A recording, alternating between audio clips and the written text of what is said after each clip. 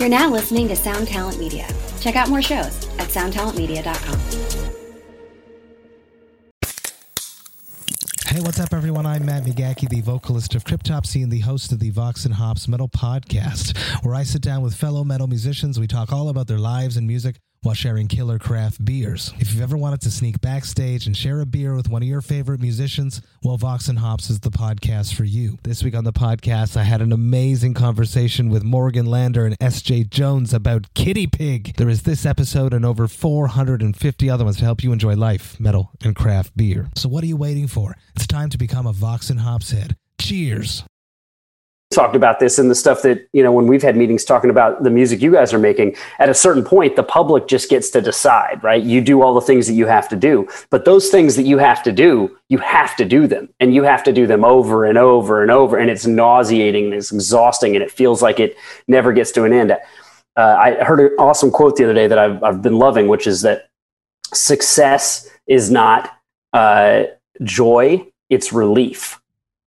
Because if you're that person that has worked that hard at a dream, when you get success, you're not like, oh my God, I'm sick. You're just like, holy crap, I can breathe. Welcome to another episode of 2020, where you can get away from, I don't know, being on the couch next to... facing away from your face? It might be better that way. Why did Is this on? Can you hear me better now? Does this work? Hold on. It's like, how's this? It's like, oh, there is it is. Better? Yeah. There's that proximity. Ladies and gentlemen, welcome to another episode of 2020, where you can get away from your spouse on the couch watching 90 Day Fiancé as they scroll through Facebook and Instagram and Twitter to just ignore the fact that you're actually sitting on the same couch ignoring each other. I think you should listen with sounds your like spouse. it sounds like maybe you're having some domestic issues. I'm Benny Goodman. And I'd like to introduce my friends, my cohorts, my compatriots, my partners in this debauchery. First and foremost, Siobhan Cronin. Hey, Ben. Happy to go first today, I guess. With the Connexento. Connexento. With the deceiving name as far as where you're actually ethnically from. And then, of course, my other compatriot, Corey Peza.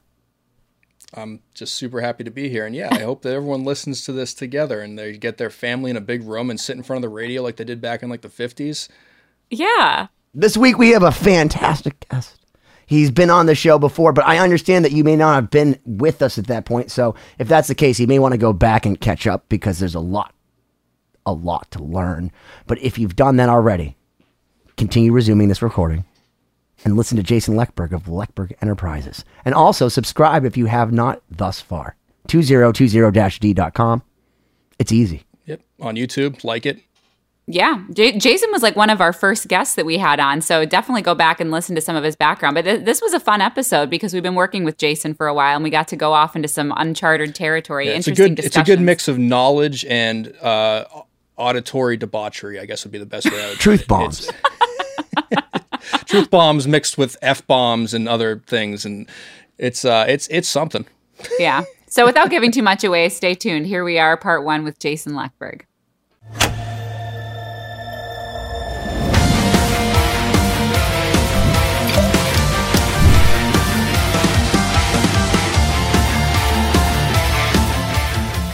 Ladies and gentlemen, I'm Siobhan Cronin here watching Benny hit some sort of contraption on the video cast here.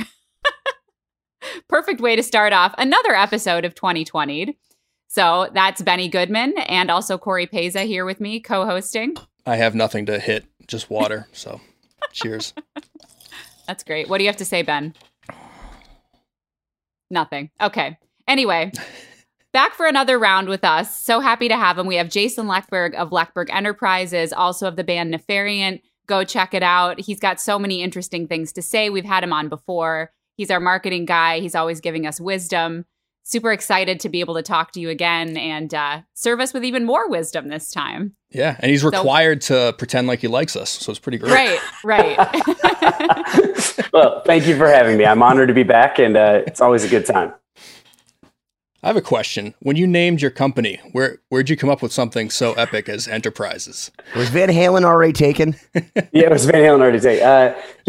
Enterprises was It just sounds that grandiose. It does. It certainly does. And I also didn't want to necessarily limit it to just one specific thing. I wasn't going to call it Lechberg Music Management or Lechberg Marketing, or I wanted to be Lechberg Enterprises. Well, I give you credit as a marketing guy, because when I hear enterprises, I don't think of a guy in New York with his cat.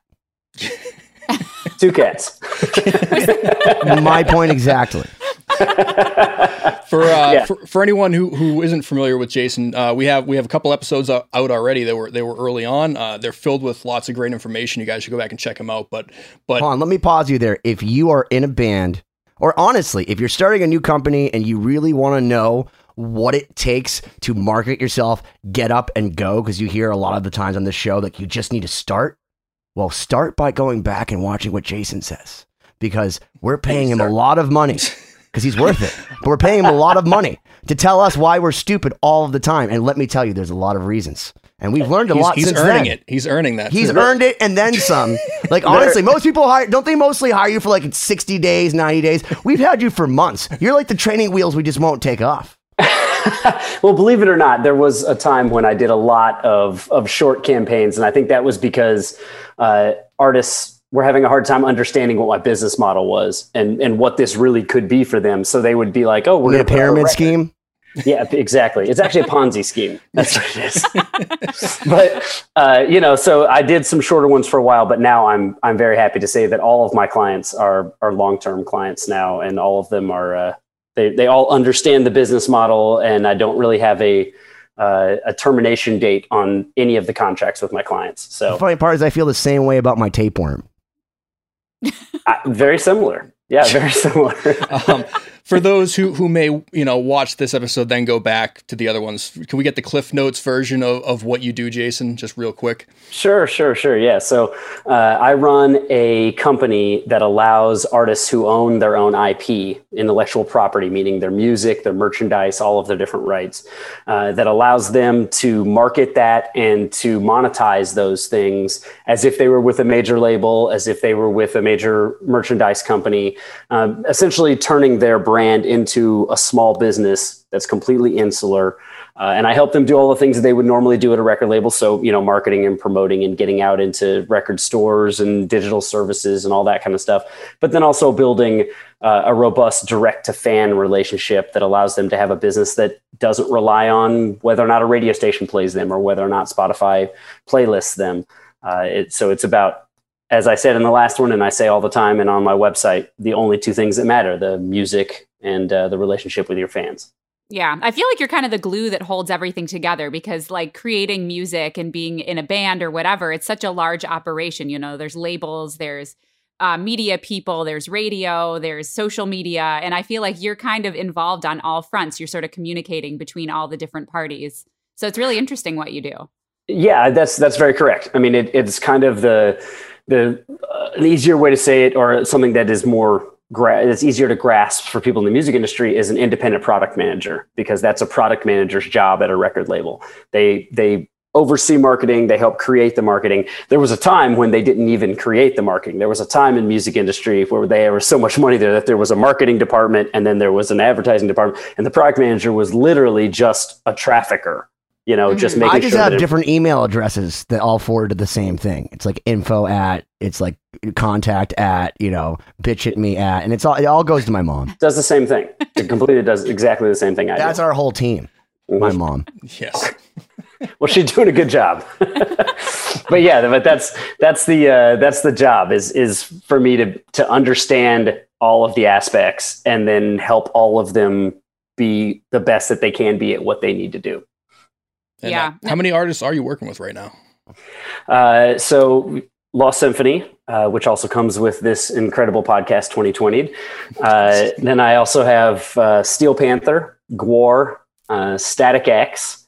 And I am actually, I lied. I have to restate. I am doing a campaign for Buck Cherry right now. I'm not on full time with them. Their manager is a very, very good friend of mine, and came to me and just asked for a hand with the new record. So what does a campaign look like, in the event, like something like that, where you're not doing full service, like your normal thing? I mean, it's very similar to it just has a expiration date. So, I'm not thinking as long term. When I'm working with Lost Symphony, when working with 2020, we're talking about what's happening next year. We're talking about, we just had a conversation the other day about, Halloween 22 and 23, right? Steel Panther and Gwar and Static X, I have 5-year plans for those people. And so we're looking way down the road about how we're setting up everything and how those things all work together to build to these larger goals. Somebody like Buckcherry who comes in, they're saying, hey, we have to put this record out. We need somebody to help quarterback everything that we're doing. Let me ask you this, because there's something I admire about Buckcherry. I think the song Crazy Bitch is the best stripper song in the history of fucking time. And you sing along to it. You like it, whether you like the band or not. Like, if you don't like that song, you don't like fun. It's like you don't like ski-doos like on the Miami beach and smiles. So let me ask you this. Do you go back in and you sit down and like, excuse me, Mr. Buckcherry, like strippers seem to be a good thing for you, because if I was a marketing guy, I would think to myself, if girls are taking off their clothes to my music, that's a good thing. Yeah. That's a good thing. So do you go back and say, we need another crazy bitch? Like we need like insane bitches, like part 2, like the Unforgiven 2, except with Buckcherry and strippers? If I was involved on the creative side of creating the album, that may be a conversation that I would have. In this case, because I was brought in to help out from the album on, that was not a conversation that I was a part of. And sometimes I'm not a part of that conversation anyway, because I'm the mechanics of the business. I'm not coming in there and being like, let me tell you how to write your songs. But they're very aware of that. The new single is called So Hot. Wait, you're a Megadeth song? That's awesome. Yeah. The mechanics? Is that what it means? I just thought it was just another term synonymous for the Four Horsemen. I think it's both. I think he's doing a little play on words there. I think he's saying I'm the mechanics of the Four Horsemen. I think that's what he's saying. That's what deep, Mustaine. It's deep. It's deep. Yeah.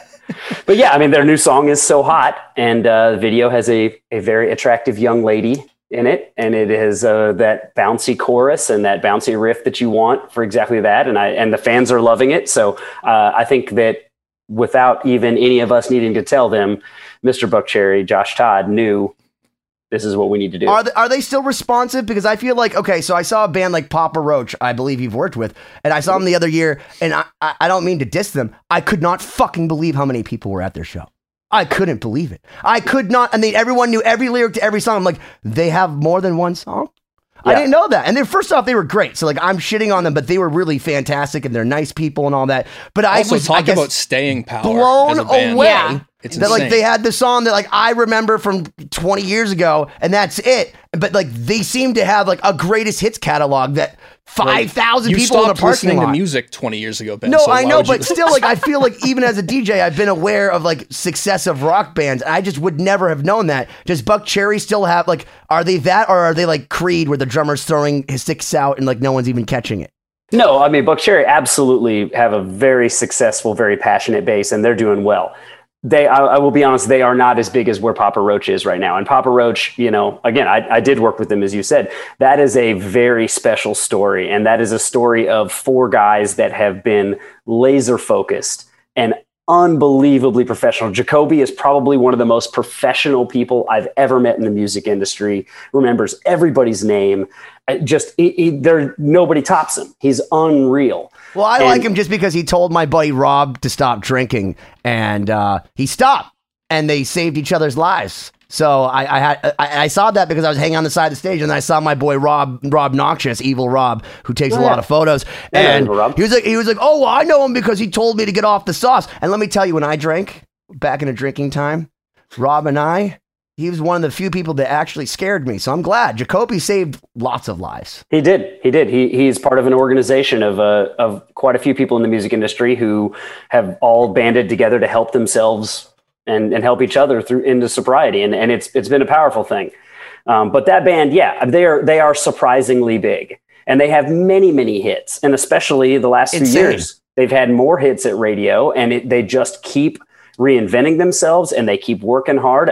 That is a band. I don't know of many other bands in the industry that are as tenacious as they are. And I think that is like such such an important thing. Have you heard Tenacious D? It's in the fucking name, guy. I That's have. Marketing 101. It is. And You're telling me he's more Jacoby is more tenacious than Kyle Gass? No, absolutely not. But that's why I said they're one of the most tenacious. One of the most, okay. Yeah. That's interesting that you bring that up. I think that plays a huge part into the long-term success of different artists. And, you know, this reminds me, actually, I'm going to reference Alex Skolnick's book. Alex is also a guest that we had on the show. He had a whole couple of pages. Book. Well, Ben managed to talk himself into getting a book, even though I read it and I paid for the book. So I paid for the book. It's called Geek to Guitar Hero, and it's excellent. You should read it. It's really, really good. But there, he goes on a whole, rant for a couple pages about like all of these, different guitar players and artists that he encountered early on that was like, oh man, these guys are going to be so successful. And for various reasons, they got in their own way, like their personality or not being tenacious or not being professional or forgetting the wrong people's names, So it's interesting that you bring that up because I feel like that can play a huge part in your long-term success. It's so important. It is so important. I cannot overstate how important just showing up is. Being there and knowing what you need to do and being professional when you're there, it is so much of it. Because, we've talked about this in the stuff that, when we've had meetings talking about the music you guys are making, at a certain point, the public just gets to decide, right? You do all the things that you have to do, but those things that you have to do them, and you have to do them over and over and over. And it's nauseating and it's exhausting and it feels like it never gets to an end. I heard an awesome quote the other day that I've been loving, which is that success is not joy, it's relief.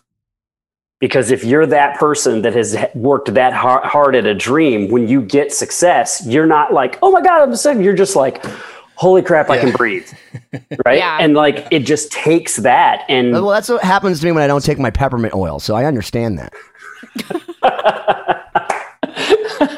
My sister was really into essential oils, and I went to her house a couple years ago. She had one of those peppermint oil misters, and it just misted crap into my wine glass. For like an hour. No. And I was like, why does this wine taste like shit?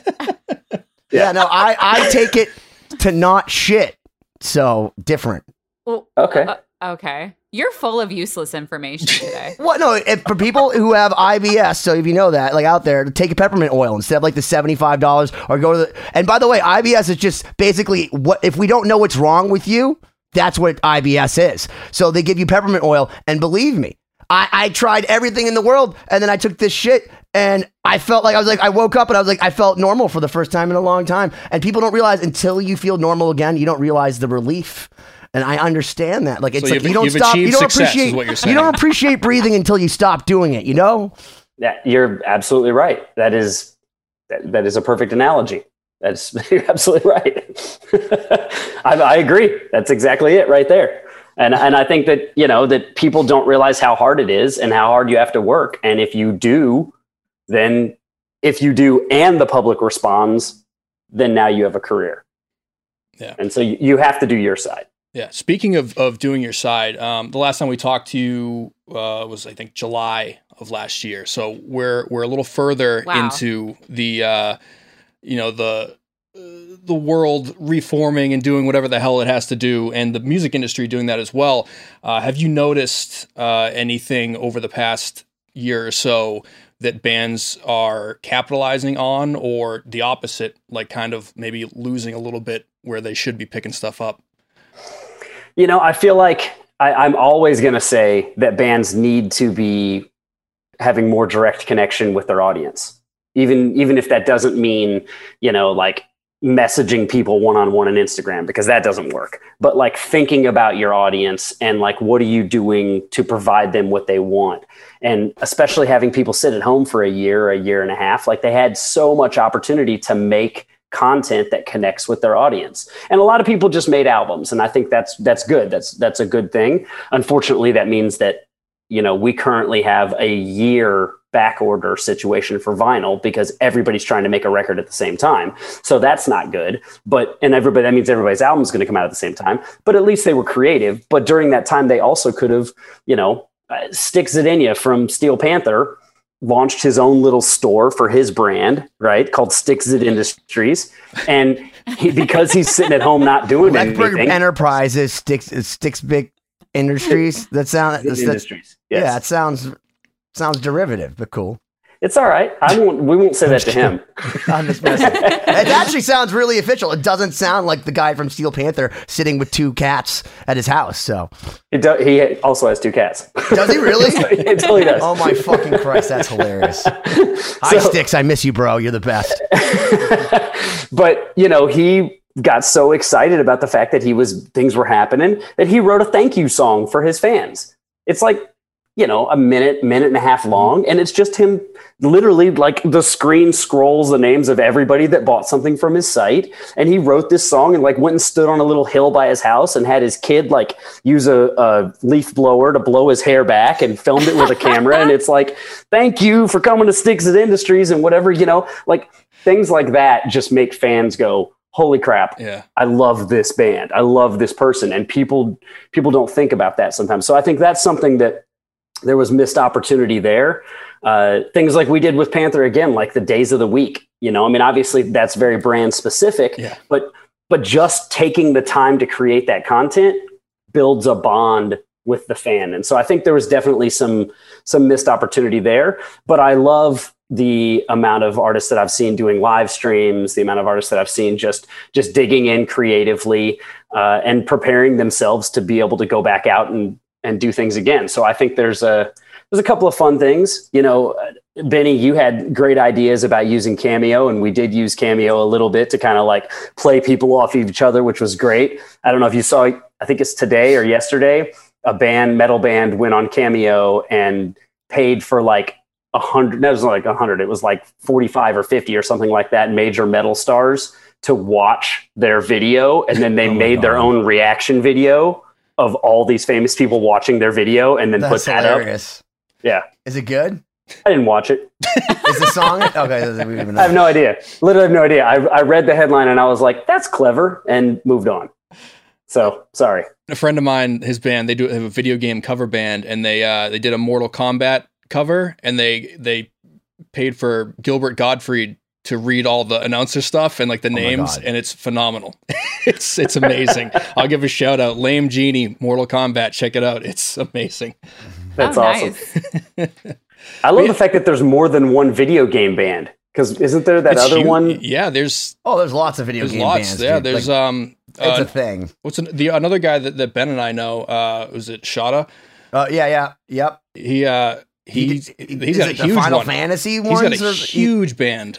He video literally game orchestra. Video game orchestra. He has a whole orchestra, and he goes and plays like these crazy like conventions where everybody from around the world and he gets these like insane Jedi level players, and he plays full concerts, and people think it's insane. And he parlayed that into helping with the Jason Becker record. Yeah, he did the because he was in video games. Like, what? And then he shows up at my house during the middle of our Lost Symphony sessions because my buddy's trying to shoot a Tascam commercial. He's like, oh, we need a home studio. I'm like, cool. So like that guy just showed up and we're like, oh, hey, and we all high-fived. Like this was pre-COVID. It was awesome. Yes. But I was like, wow, dude, like get me into video games. He showed us like video of him playing. It's I was like, holy shit. I guess people grew up with video games. It's a nostalgia thing, and then making them a modern metal production for a lot of those bands. I guess video game music fits the metal genre really well. who sang the theme, The Touch from the Transformers movie, literally has made an entire 35-year career out of singing the song from the Transformers movie. That's it. That's what he's done. Stan Bush. Excuse me. Stan Bush with Vince DiCola, who also did the soundtrack for Rocky 3. So I don't want to leave that out. No, their entire tour is built around this, like the video game music. Many times through Miami, there have been like full symphony orchestra, Final Fantasy performances. Yeah, absolutely. Wow. Yeah, but so much of it comes down to, how can you turn your product into something that can touch different areas of the music world, right? So it's the thing that always gets me though is that I don't know, as a musician, I don't know if I would want to wake up 10 years from now and be like, I'm paying my bills with music, but I got to be the video game guy. You know what I mean? If I was driving myself a Continental GT, and I made it from fucking toilet seats, I wouldn't care. I really, honestly, at the end of the day, as long as I'm happy, we know I that, don't Ben. care where We it know. came from. You man. don't need to Like, if prove it came from yourself. We know you're a make whore. me even. It's Yeah, well I'd established. rather be a rich whore than a starving artist at this point. You know, is what I'm saying. I don't even know if I'm allowed to talk about this, but I'll tell you something that actually happened. That's a real story that it probably doesn't even matter at this point. But in Finland, I think it's all over Europe. Actually, there's an organization that is basically a metal band, but it's like Barney. So it's like stuffed dinosaurs that are in a band, and they play heavy metal music for kids, and they tell stories and teach you like lessons and Isn't everything. that just Shannon Larkin? I don't think Wasn't he in a band like called the Ants or something where he Oh, played yeah. like rock and roll for like kids? Oh, he did. Yeah, I think he did talk about this. Yeah, it sounds like something characters. right up Shannon's alley where he would be like dressed up like out of his mind playing, smiling his head off for kids. All right. Well, this band is called Heavy Saurus, and they have multiple versions around the world. And a couple of years ago, there was a discussion about So bringing wait, it. it's the TSO, the Trans-Siberian Orchestra, like business model. They have dinosaurs in different areas. You have like East Coast dinosaurs and West Coast dinosaurs. For real, yes. And my band at the time, Ikilia, got approached to be the U.S. Heavy Saurus. And basically because the agent who was doing it knew us and knew we were out there grinding and knew that we were working and we were ready to like go on the road. And he called me and he was like, look, it's like 3 months a year. You get paid. I don't even remember what the amount was, but it was decent. It was like, living middle-class wage. You wear a costume. You cannot let anybody know that you're in the band. You're like, okay, that's a check. Right. Yeah. Like you have to go do appearances and hang out with kids. Sounds like Fight Club, dude. And like, yeah, like it's crazy. And I went to my band and I was like, guys, like we can fund ourselves doing, you know what I'm saying? Like, and so we went back and forth and we talked about it. And then finally we were like, yeah, all right, fine. Like, are you breaking a gag order right now? No, well, yeah, we were supposed to not talk about it, but this was like 5-6 years ago and it never came to America. So I doubt I would get the call at this point. And I don't know if I would Wait, take so you dressed up let's just go there. So you dressed up as a dinosaur? it. Never your happened. band? It Oh, never it never Okay, happened. okay. Uh-huh. Yeah, That's yeah. a shame. Kind of like Lance, like bass going into space. The what? Lance Bass. Bass, is it bass, whatever. Lance Oh, Bass. Lance- And so Lance he was Bass. supposed to go to space, but it never happened, just like the dinosaurs. Oh, I didn't know. Idea. Just like that. It's the exact same thing. Yeah. Okay. I didn't know. I mean, if I had to pick a member of NSYNC to go to space, sure. Well, would if say you ever JC. do get that call, I'm open to being a dinosaur and making money. So I will keep that pass in along mind. my info. Did you have any pushback where you're like, I would like to be a Stegosaurus? No, I have to play the characters according to where they are. So I was the lead singer was like I think it was a Tyrannosaurus and had big red hair. I don't know. Do You gotta look kids it up. relate to Heavy- metal? This is interesting because I can't really imagine kids being drawn to heavy metal music. Well, he said Like Finland, right? Yeah, it's Okay, Europe. well, Yeah. Yeah. So and it's heavy metal. Like, I mean, like I think the one song that I listened to that I was like, all right, let me figure out what this is. It was kind of like Disturbed. okay. You know what I mean? Like it wasn't like we weren't doing Cannibal Corpse here. Yeah. I was trying to picture this. But yeah, it's a thing. And they sing about like, eating your vegetables and like going to sleep at night and, you got to look it up. Look it up. I Heavy will. Saurus. Most definitely will be doing that. No, but it's interesting because you bring up the point of like, all the various things that we as musicians have to do or end up doing that we didn't think we would do. And I talk to classical musicians all the time where the joke is like, oh yeah, I went to school to study classical violin performance. And that's like 10% of what I do on a daily basis. Like it influences everything, but almost everything I do functionally, I had to figure out after school. And the things you just can't predict. So it's interesting. I think a lot of people don't realize that outside of the music industry. You got to be in the game. Like it's kind of a weird thing because when I was first in the music industry, I was still playing. When I was first on like the business side, I was still playing in my band, and I didn't want to tell people because I felt like it would make me seem disingenuous and it would make me seem like I'm just in here trying to get my way. And there are some people who definitely think that about you, but the deeper you get, the more you realize almost everybody on the business side either did play or still does play. And it's not about needing to like leverage opportunity. It's about just being in the game, just working and making whatever connections you got to make and doing whatever you got to do. You just got to work. You got to, if you're not there, then you're not around for the opportunity. So you just got to be there.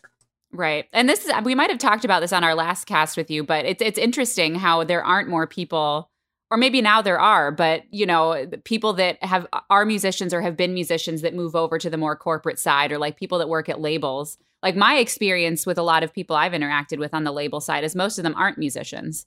You know, they like or appreciate music, but they haven't ever really been involved on the artistic side. So I'm kind of surprised there isn't more of that, because you're right. I mean, you have to be kind of fully in the game, and it's an asset to have that experience of doing various sides of the same coin, you know?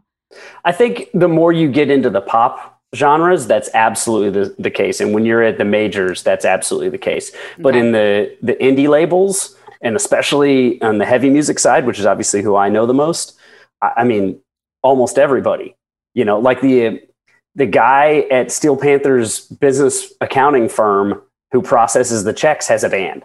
You know what I mean? Like in the accounting side, like, I don't even know if he's only doing music, but I mean, like the other day he was like, oh, you know, just put something up on Bandcamp. And I was like, oh, I didn't even know you played. And, you know, so like, there's just everybody is involved somehow. The guy that does the metal programming for Pandora has his own band. And like, he and I were trading links the other day, and like, you know, so it's just definitely on that side.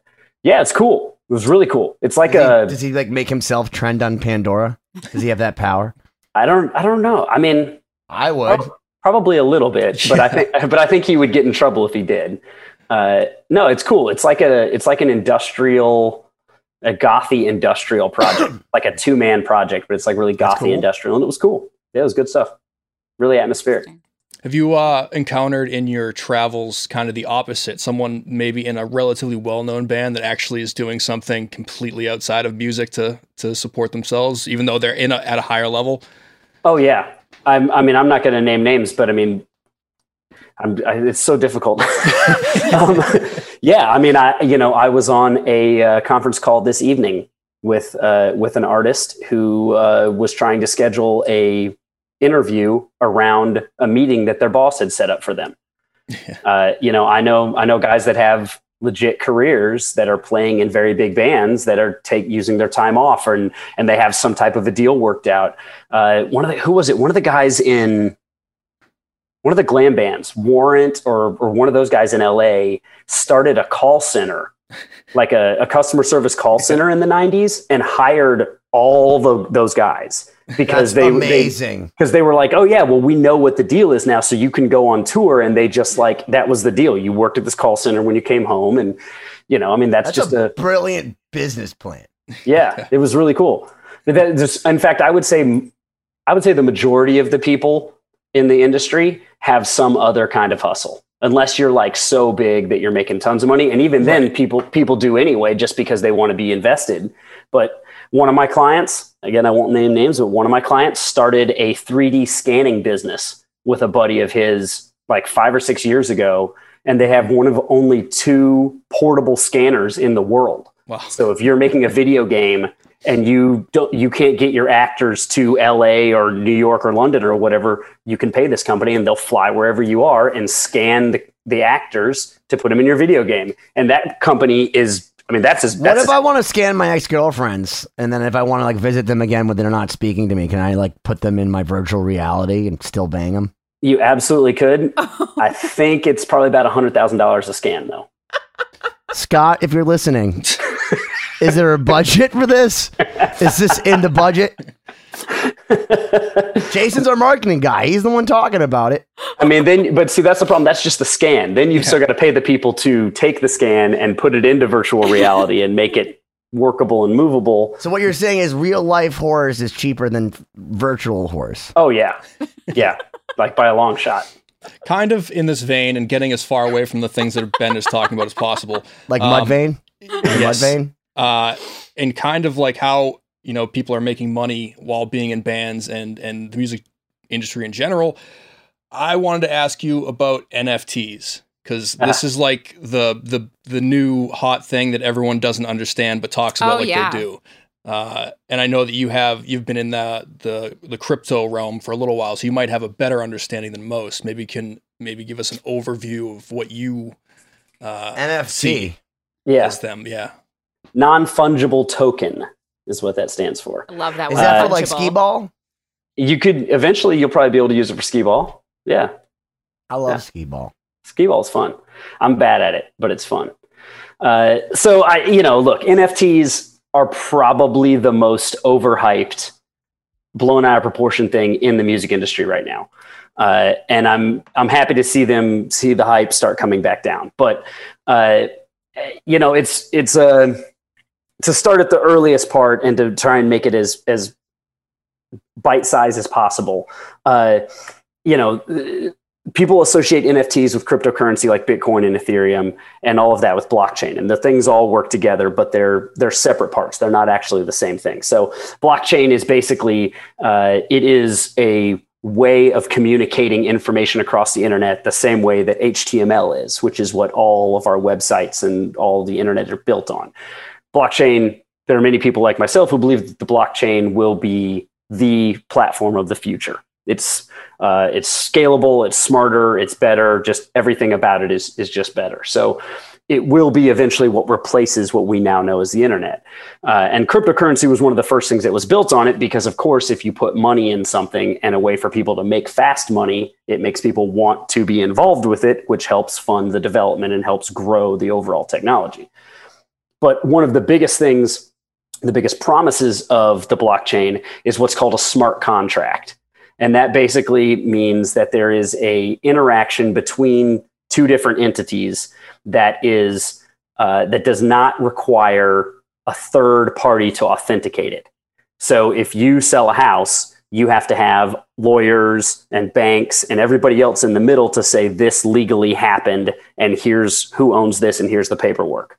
With a smart contract, because of the way that a decentralized ledger works, which is what the blockchain is, that transaction is recorded on thousands and thousands of different ledgers all over the world. So if at any point that information needs to be referenced or it's attempted to be changed, it checks all of these thousands of different ledgers and says, is this correct? Is it not correct? So if someone tries to hack it or steal it or whatever. Can I just tell you that this sounds like if James Cameron were to walk into a fucking office and say, you want to know what's the most terrifying thing ever? Have you heard of what blockchains are? There's nobody that can do anything about it. You don't have to go out to a desert. You don't have to do anything. You just have to have one number. And you want to know what happens? Whatever those numbers say. No. And you want to know what? Someone's going to get accosted. They're going to make a fucking crazy ass movie about it. And then people are going to start stealing your blockchain intellectual property, right? Isn't that possible? No. I think you're not listening to what I don't know what it means. No, listen, it's not that I'm not listening. I don't understand anything that he's saying. Okay, so nothing. So it's like this. I understood robust because I like coffee. Besides that, I literally lost everything else he said. Okay, Ben. So if you buy a Les Paul, right? You buy a Les Paul from Scott, and when you buy that Les Paul from Scott, Siobhan and Corey and myself and Paul and Kelly and everybody else associated with Lost Symphony all writes down on a piece of paper, Benny bought Les Paul from Scott, right?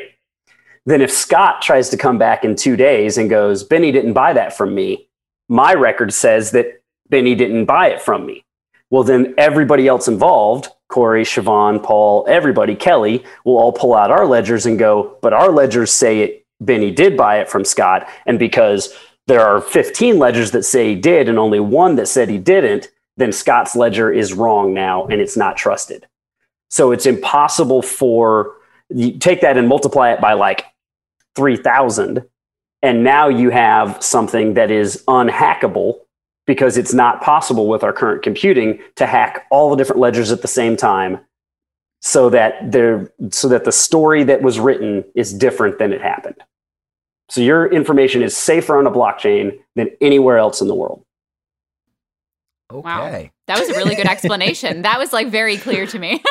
Yes, guitars. Good. Yes, good. Yeah. So the beauty of that type of a transaction, that is what is called a non-fungible token. A non-fungible token is a item that is sold on the blockchain through a smart contract that is not able to be divided.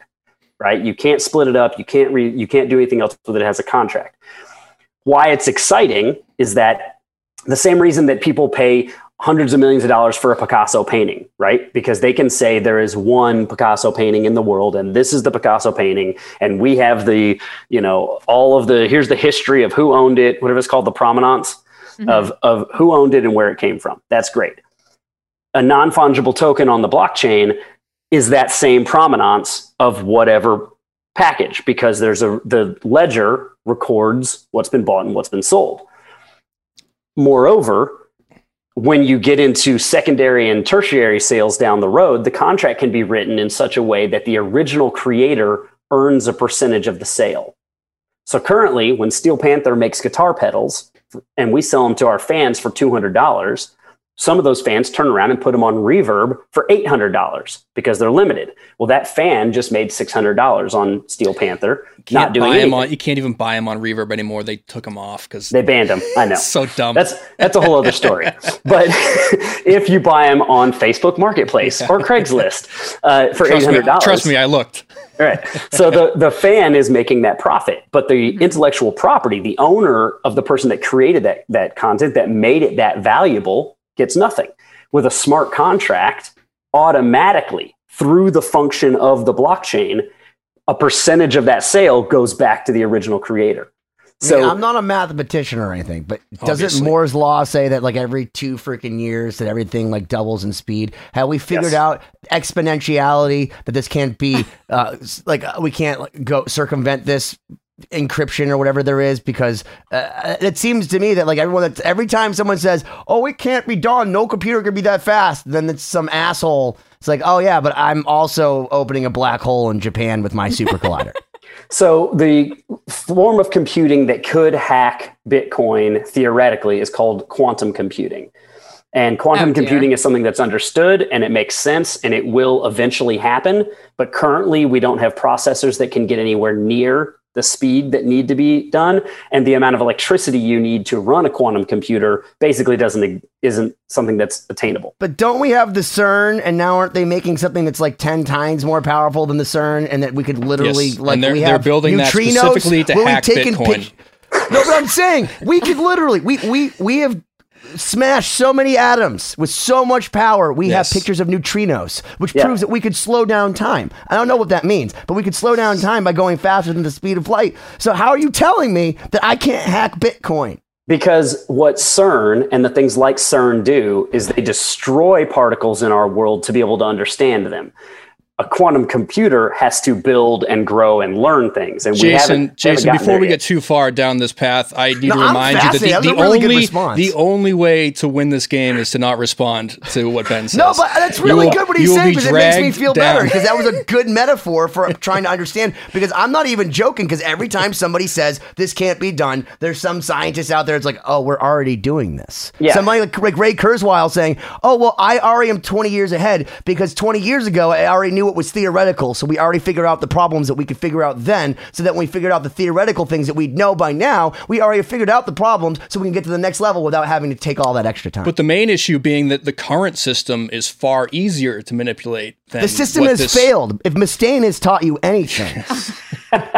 So let's take it back to music and to how it applies to us, right? So yes, eventually every technology that's created, destroying technology will also be created, because that's just humans. So we'll get there and then we'll build something else better. And that's just what it'll be.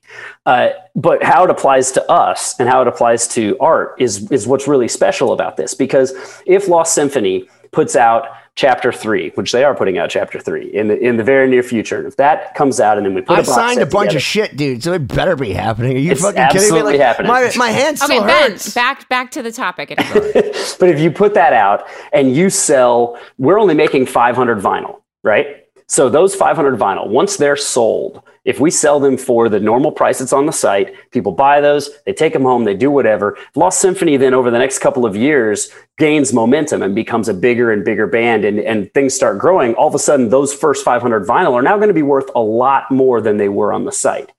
If those 500 vinyl are registered as NFTs and they have smart contracts attached to them, if those sales happen on the blockchain as part of that sale, so the actual NFT is transferred, we could write in that 25% of any future sale comes back to Lost Symphony. So if one of those 500 albums is all of a sudden worth $500,000, then when it sells and someone agrees to pay $500,000 for it, Lost Symphony would then make 25% of that sale, thus preserving the art that they created, that you created, that may not have had the value at the moment it was sold, but eventually earned that value. So that makes pretty good sense to me. I think I get that. One argument I've heard, or maybe it's not an argument, but one concern that people have is when you're doing that in the digital realm and you're saying that you're doing an NFT for a digital song, and say, okay, I own this song, but it's also on Spotify and, people can download it on iTunes. Like, what makes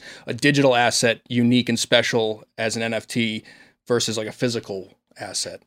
Well, I mean, the first answer to that is what your contract is and what you're actually buying, right? Mm-hmm. So it is possible to sell the master to a song.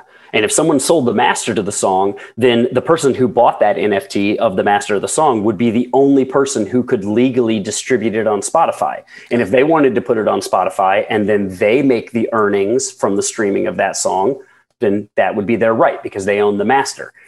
What you may be buying, according to the contract, is just simply a copy of the song, and it may be a copy in a certain limited number, right? So then you're the only person that has the actual legally verifiable copy, right? You can buy, you can buy Starry Night as a poster, and you can buy Starry Night as a T-shirt, and you can buy it as a handbag, and you can buy it as all kinds of different things. Wait a minute. Is this what Trent Reznor meant by a copy of a copy of a copy of a copy of a copy of a copy of a copy of a copy? Very possibly. Okay. Yeah, he's a futurist. I'd believe it. Yeah. I get it. But the point is, only one person owns the actual Starry Night. And so it comes down to the value that people apply to it. If somebody says there's only 1,000 copies that I will be able to verifiably say I own one of these 1,000 copies, and I'm willing to pay more for that, then that's a sale that happens. And I mean, realistically, like everything in the world is worth what people will pay for it. But wait, right? What is this going to do to the Wu-Tang? Like, if they want to come out with a new album, are they going to be able to sell it to some rich guy? Like for the one album, like that guy who like tried to take all my money from my grandmother. Actually, they seem ahead of their time with that. Way ahead of their I know. Well, first off, the Tao of Wu, RZA, that guy is a philosopher. They're amazing. They're incredible. So the fact is, and if you guys actually want to know a really cool model to how to sustainability. So first off, the call center is almost like how the Wu-Tang work. Because when all the other Wu-Tang aren't working, they all get a piece of whatever, the other Wu-Tang, the other Wu is doing. So if, RZA wants to chill and Dirt McGirt is eating dirt and, the Capadonna is like, hey, I'm going to go do a stadium tour. Capadonna feeds everyone else. But then when Capadonna goes and chills, RZA goes out and does his thing, and then he makes a little bit off of him. So they're all kind of like pimping each other. It's a beautiful business model. Hopefully all is well in the camp and continues to be well, because that could definitely turn into one person feeling like they're carrying everybody else. But if that doesn't happen, it's beautiful. What we're really talking about with digital currency and NFT and these types of things, we are not everyone. The hype is there because people thought we've found a gold rush and we've reinvented the wheel. And this is in no way, shape, or form reinventing the wheel. This is just a new way to do the same things we're already doing. We're already selling signed limited edition products. That's already happening. This is just a different way to verify it with the potential of future earnings as the world moves on to blockchain as their currency, or as their means of transferring currency, which is still a ways off. So is this basically just making everything as a perpetuity? forever. In perpetuity. Yeah. Yeah. we could. So basically, where we've fucked ourselves as musicians is that we don't get things in perpetuity easily, and this way, it's going to ensure. Which is why this model ensures. it's piqued my interest. You know, it seems It's like the Chuck first Berry at ray the end of the show. Pay up my fucking money, but you don't have to have Chuck beating them down first in the backyard. glimmer of like hope, as everything the past several years has been like, why would people want to be musicians? Right. This is the first thing that I saw that was like, that looks like it has potential to make being a musician worth it at some point. Wait, do you think this is what Old Dirty Bastard was writing about Probably when he not. wrote Most "Baby, likely I Got not, Your no. Money" with Khalees? Highly unlikely. I think that. Siobhan, I think Siobhan, it's you had a prolific. question earlier. No, I was just saying I was really interested that you got into this topic because I saw the other day there was this meme, like it was a photo that was taken. It's like the disaster girl. You might have read about this. It's Yes, some I photo saw that. of this girl that her father took of her in front of like a burning house. And at the time it wasn't, important or valuable. And then all of a sudden it became a meme and it's all over the internet. And there was an article about how she sold, or the NFT sold for $500,000 or something. And I was very confused about what that even meant. So it was interesting that this came up because that's a fascinating one to me. And that goes back to the same art issue, right? And to touch on kind of the question you asked, Corey, I don't know if I answered it fully, because the reality is there are thousands of versions of that out there, right? And you can have a digital copy. You can have a t-shirt and a poster and a handbag of Starry Night. Like you can have that and you can go, I'm not going to spend $5 million on Starry Night. I'm just going to get the t-shirt. But what if Van Gogh doesn't want you to spend $5 million and puts a bunch of razor blades inside his painting so that if someone doesn't do what he says, it can just cut itself in front of everybody? Okay, back to Jason. Sorry. But about now that remember interruption. Banksy? Hold on. This is very important because I feel like Banksy that's did it? actually... Is it? Banksy did it. That was awesome. actually brilliant, and it's exactly what he's talking about because he actually set up a code and said, if anyone fucks with this, I'm going to press the button. And unbeknownst to everybody, he shredded a painting. Right, but live I on don't- television. It was amazing, but that is not. I don't think that changes the mechanics of this at all, because this is really Back to about Megadeth. The system has failed. It's about what people are willing to pay. Everything on this planet is about what people are willing to pay, and there are people who are willing to pay $500,000 for Disaster Girl when there are probably 50 million digital copies of it out there. Now, if that person actually bought the full copyright to that image, they now have the right to legally take action against anybody else using it. I don't know why they would do that, but they would have the right to do it. Yeah. And they also have the right to walk around and go, I own the only legal copy of this, which, I mean, I don't know, maybe it gets them an extra shot at the bar they hang out at, but if that's, that's what makes them happy. I mean, look, there are certain people in company here who feel the same way about guitars. We won't mention names. Some would call them neurotic. And some would call them neurotic. Yeah. And I look at some of those guitars. In my defense, it's worked. Yeah, you know what? I'm making a joke because I'm trying to add levity here. But my point is, this is the way the world works. This is the way people are. They collect things, and certain people have different values on things. And look, if somebody's going to value it and pay for it, God bless capitalism. What's your outlook on the NFT area as far as which direction you think it could go? I mean, I think it's the future of how we transact anything of value in the future. I absolutely think we're going to be buying homes and buying land and cars and everything else through some version of a smart contract in the future. I fully believe that that's where we're going. I think it's going to take a little while to get there because digital currency is still truly the Wild West, and the learning curve to getting into using it is so steep. But I've been working with a company for a couple of months now who are building a Shopify application that will allow people, the average person, to use what's called fiat currency. So the currencies we normally have, USD, euros, whatever, to buy a NFT through Shopify. And I think that's something that hopefully the app will be approved in the next week or so here. And then those will stop popping up in some of my stores, my artist stores. And if you guys would like one, we'll be happy to do it. And I think that's just a way to help start normalizing it, because it's kind of like a pseudo NFT. They still are going to own the code, but I think most people buying it won't understand what they're truly doing and how they're doing it, but it will help. It will It's help never normalize. stopped people before. So No. but it will help normalize it, and it'll help bring it into the mainstream. And I think that's what we need. That's the whole point of, Bitcoin and people spending a lot of money on Bitcoin. And that's the other thing too, that just to speak to the hype about it, people don't understand the mechanics of what's happened here, right? There are people who bought Bitcoin 12 years ago when it was 2 cents a Bitcoin, right? Today, I think it's $53,000 a Bitcoin. So there are people who are literal millionaires and billionaires. Can I tell you something that makes me so angry? That's very similar to that. I used to have a Black Lotus in the game Magic the Gathering. I had an Alpha Black Lotus, mint condition. And I had a Beta Black Lotus, mint condition. I saw a 10 out of 10 Black Lotus on eBay right now for $999,000.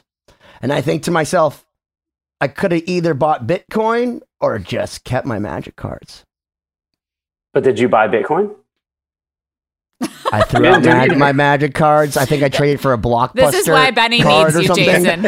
And then, no, I think I lost them. I think I lost my cards in like a tournament to some other hustlers trying to hustle Magic cards. But like, I literally, just so you know, like I as a child probably had a $500,000 of Magic cards that I now had some valuable are Pokemon probably, cards too, but they're worthless now too. They're selling on eBay. Yeah, I'm just waiting for Pogs to come back so I can cash in. Dude, yeah. Right? Or, dude, I have Star Wars cards. I got a Darth Vader with a black border, and like, no one plays that shit anymore. It's like, but it's Star Wars. I thought that was like a really sure shot. You never know. That's the thing. So if you had kept those, then you would be like these people with Bitcoin. And if you take cryptocurrency out of digital wallets now, the United States government considers that an asset. So you have to pay 40% on your earnings. So most people are just leaving the money in their digital wallets because to them, they spent $1 in 2007 and now they have $5 million in digital currency. So they're just waiting for things to spend it on in digital currency. So when Blau... That sounds like a bunch of Democrats trying to get out of spending money on tax so we can fix our streets and shit. I mean, yeah, they don't want to pay taxes, but it's also... It's money that's sitting there because it doesn't have anywhere to go. So when Blau puts up an album that you can actually buy, and there's finally marketplace where you can buy things that you want. An EDM reference? I did. Okay.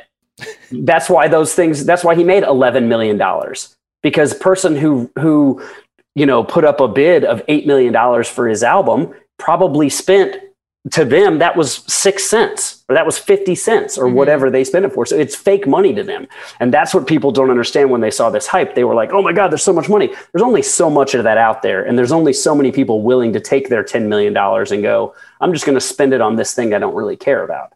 But for a minute, when you could finally buy things, there's a Twitter account you can follow. It's called the Bitcoin Pizza. The first transaction that ever happened with digital currency, a person bought a pizza for Bitcoin. And every day on Twitter, it tells you how much that pizza is worth on the value of Bitcoin. And yesterday it was worth like $570,000, something like that. Yeah. Wow. That's fascinating. I mean, this is so foreign to me, but that's fascinating to see. Yeah. Wow. It's just such a wacky situation. Is that what Antiques Roadshow is going to be like? This was on Bitcoin back in the day, and this is my floppy drive. Like versus, like people have their little hardware wallet. Like, can you please appraise? This is a USB. They called it a jump drive.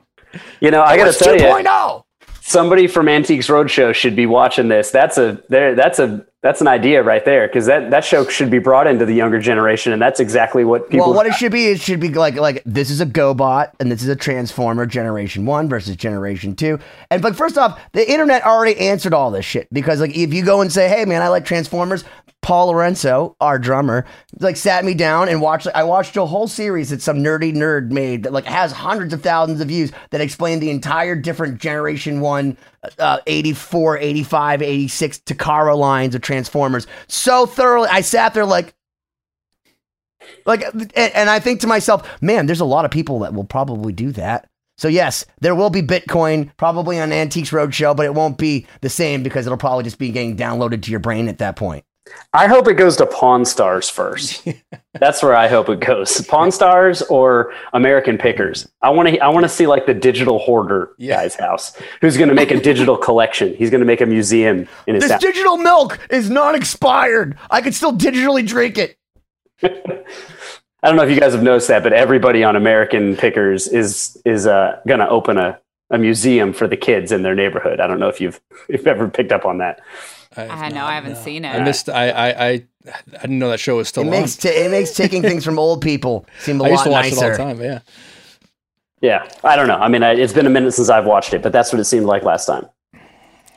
Yep. Wow. People be digging out Bitcoin wallets. Well, the thing that's crazy to me is that now the past, I feel like, is taking over with technology. So I'm watching Pluto Television. They're at 1984 right now with Price is Right. We've been talking about this on our conference calls, or I've been talking about it on our conference calls. We haven't been talking at I'm all watching first off how much appliances and stuff were in 1984, and it was the same. George Orwell. It was the same as it is now, and I find I am more entertained by Bob Barker being snarky with people about not getting the wheel all the way around than watching new programming. And I'm thinking to myself, oh my God, they're using the past against us with technology. And it's just some robot going, hey, Bob Barker, we'll put him on television and this idiot will watch for 8 hours straight. And I do every night. I don't know if you've seen it, but the guitar player from Killswitch Engage, Adam. Yeah, Adam's the man. Was on The Price is Right. Yes. A few years ago. No! I did. You've got to go look it up because that's amazing. He completely fanboys, ends up on stage, jumping up and down, going crazy. Is it with Bob Barker? No. Yeah. No, I thought you said it was recent. Drew Carey. It was a couple years ago. Oh, Bob Barker was still. It was right before. I'm pretty sure it was. So it has to be like a decade ago. Bob Barker was on because he's like 90. It wasn't a decade, was it? Or 99 now. He's fucking old, bro. I actually had to Google if he was alive. Yeah, I thought he was dead. I thought he was dead too, and thankfully he is alive. And like Herbie Hancock, him and Herbie Hancock, who I said was dead on the show as well, Alex Skolnick, they're probably playing golf right now. I thought Happy Gilmore killed him. Dude, he plays a lot of golf. He's on with Drew Carey. He was on with Drew Carey? Yeah. Okay. I say Bob Barker was a while ago, bro. It was 2015, yeah. That's amazing. You got to watch it. It is hysterical. We will put a link below this episode. Is it as good as Ike Turner on Judge Judy? I've never seen Ike Turner on Judge Judy. Yeah.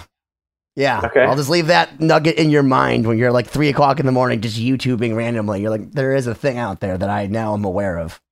I was almost on People's Court, but oh my gosh, the guy I was suing chickened out at the last minute. So they pay for you.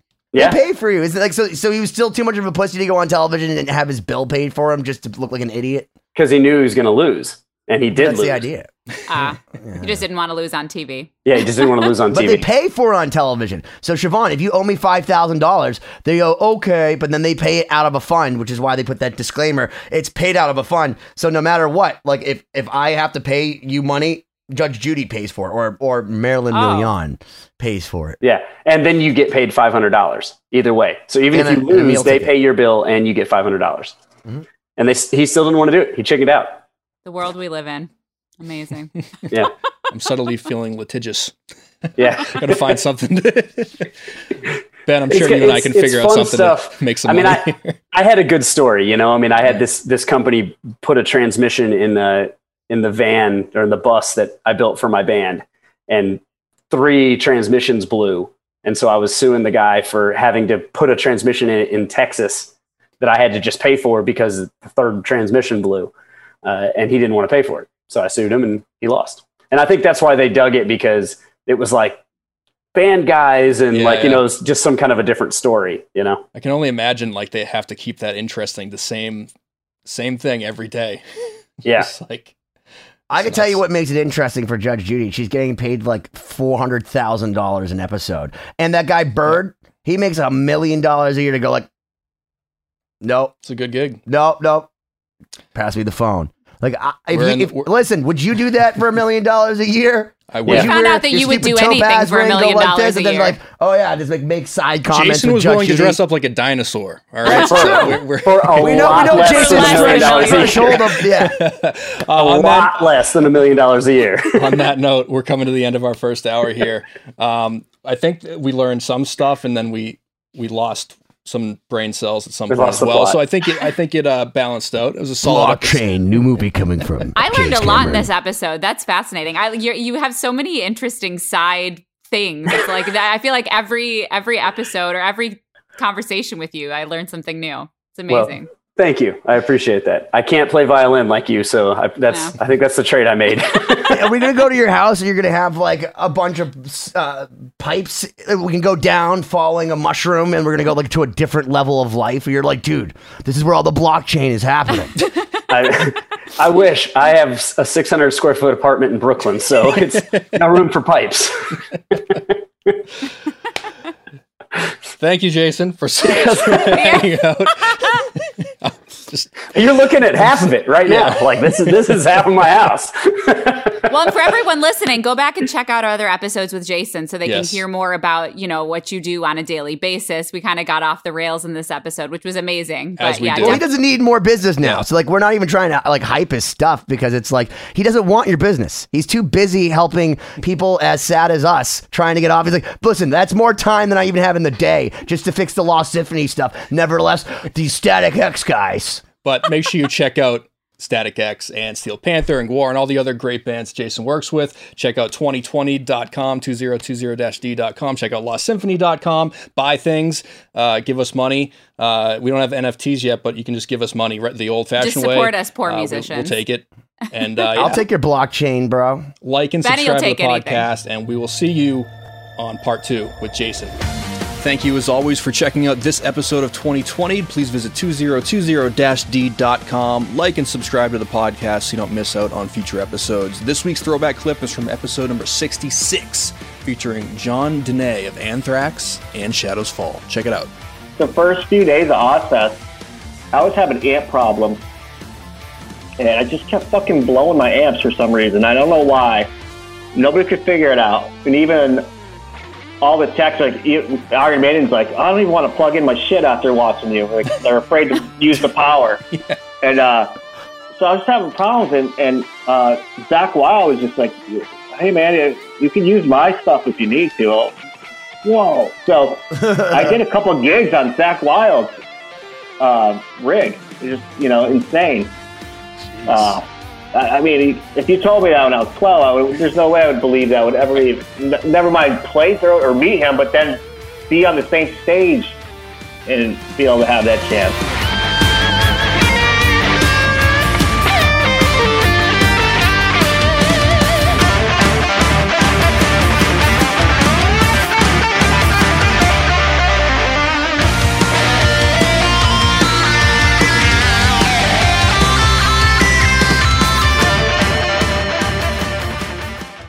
Hi, this is Chad Nicefield. And this is Justin Press. We're the host of Making Waves, the Shiprock podcast, a part of the Sound Talent Media Podcast Network. We're inviting you to sail away with us on an epic journey in musical enlightenment. Every week, we bring you only the best artists in rock music and discuss everything from the cruise to the stage to the saga of being a professional recording artist. We'll have lots of special guests along the way, so tune in every week. Your stateroom is available every Monday morning, so welcome aboard.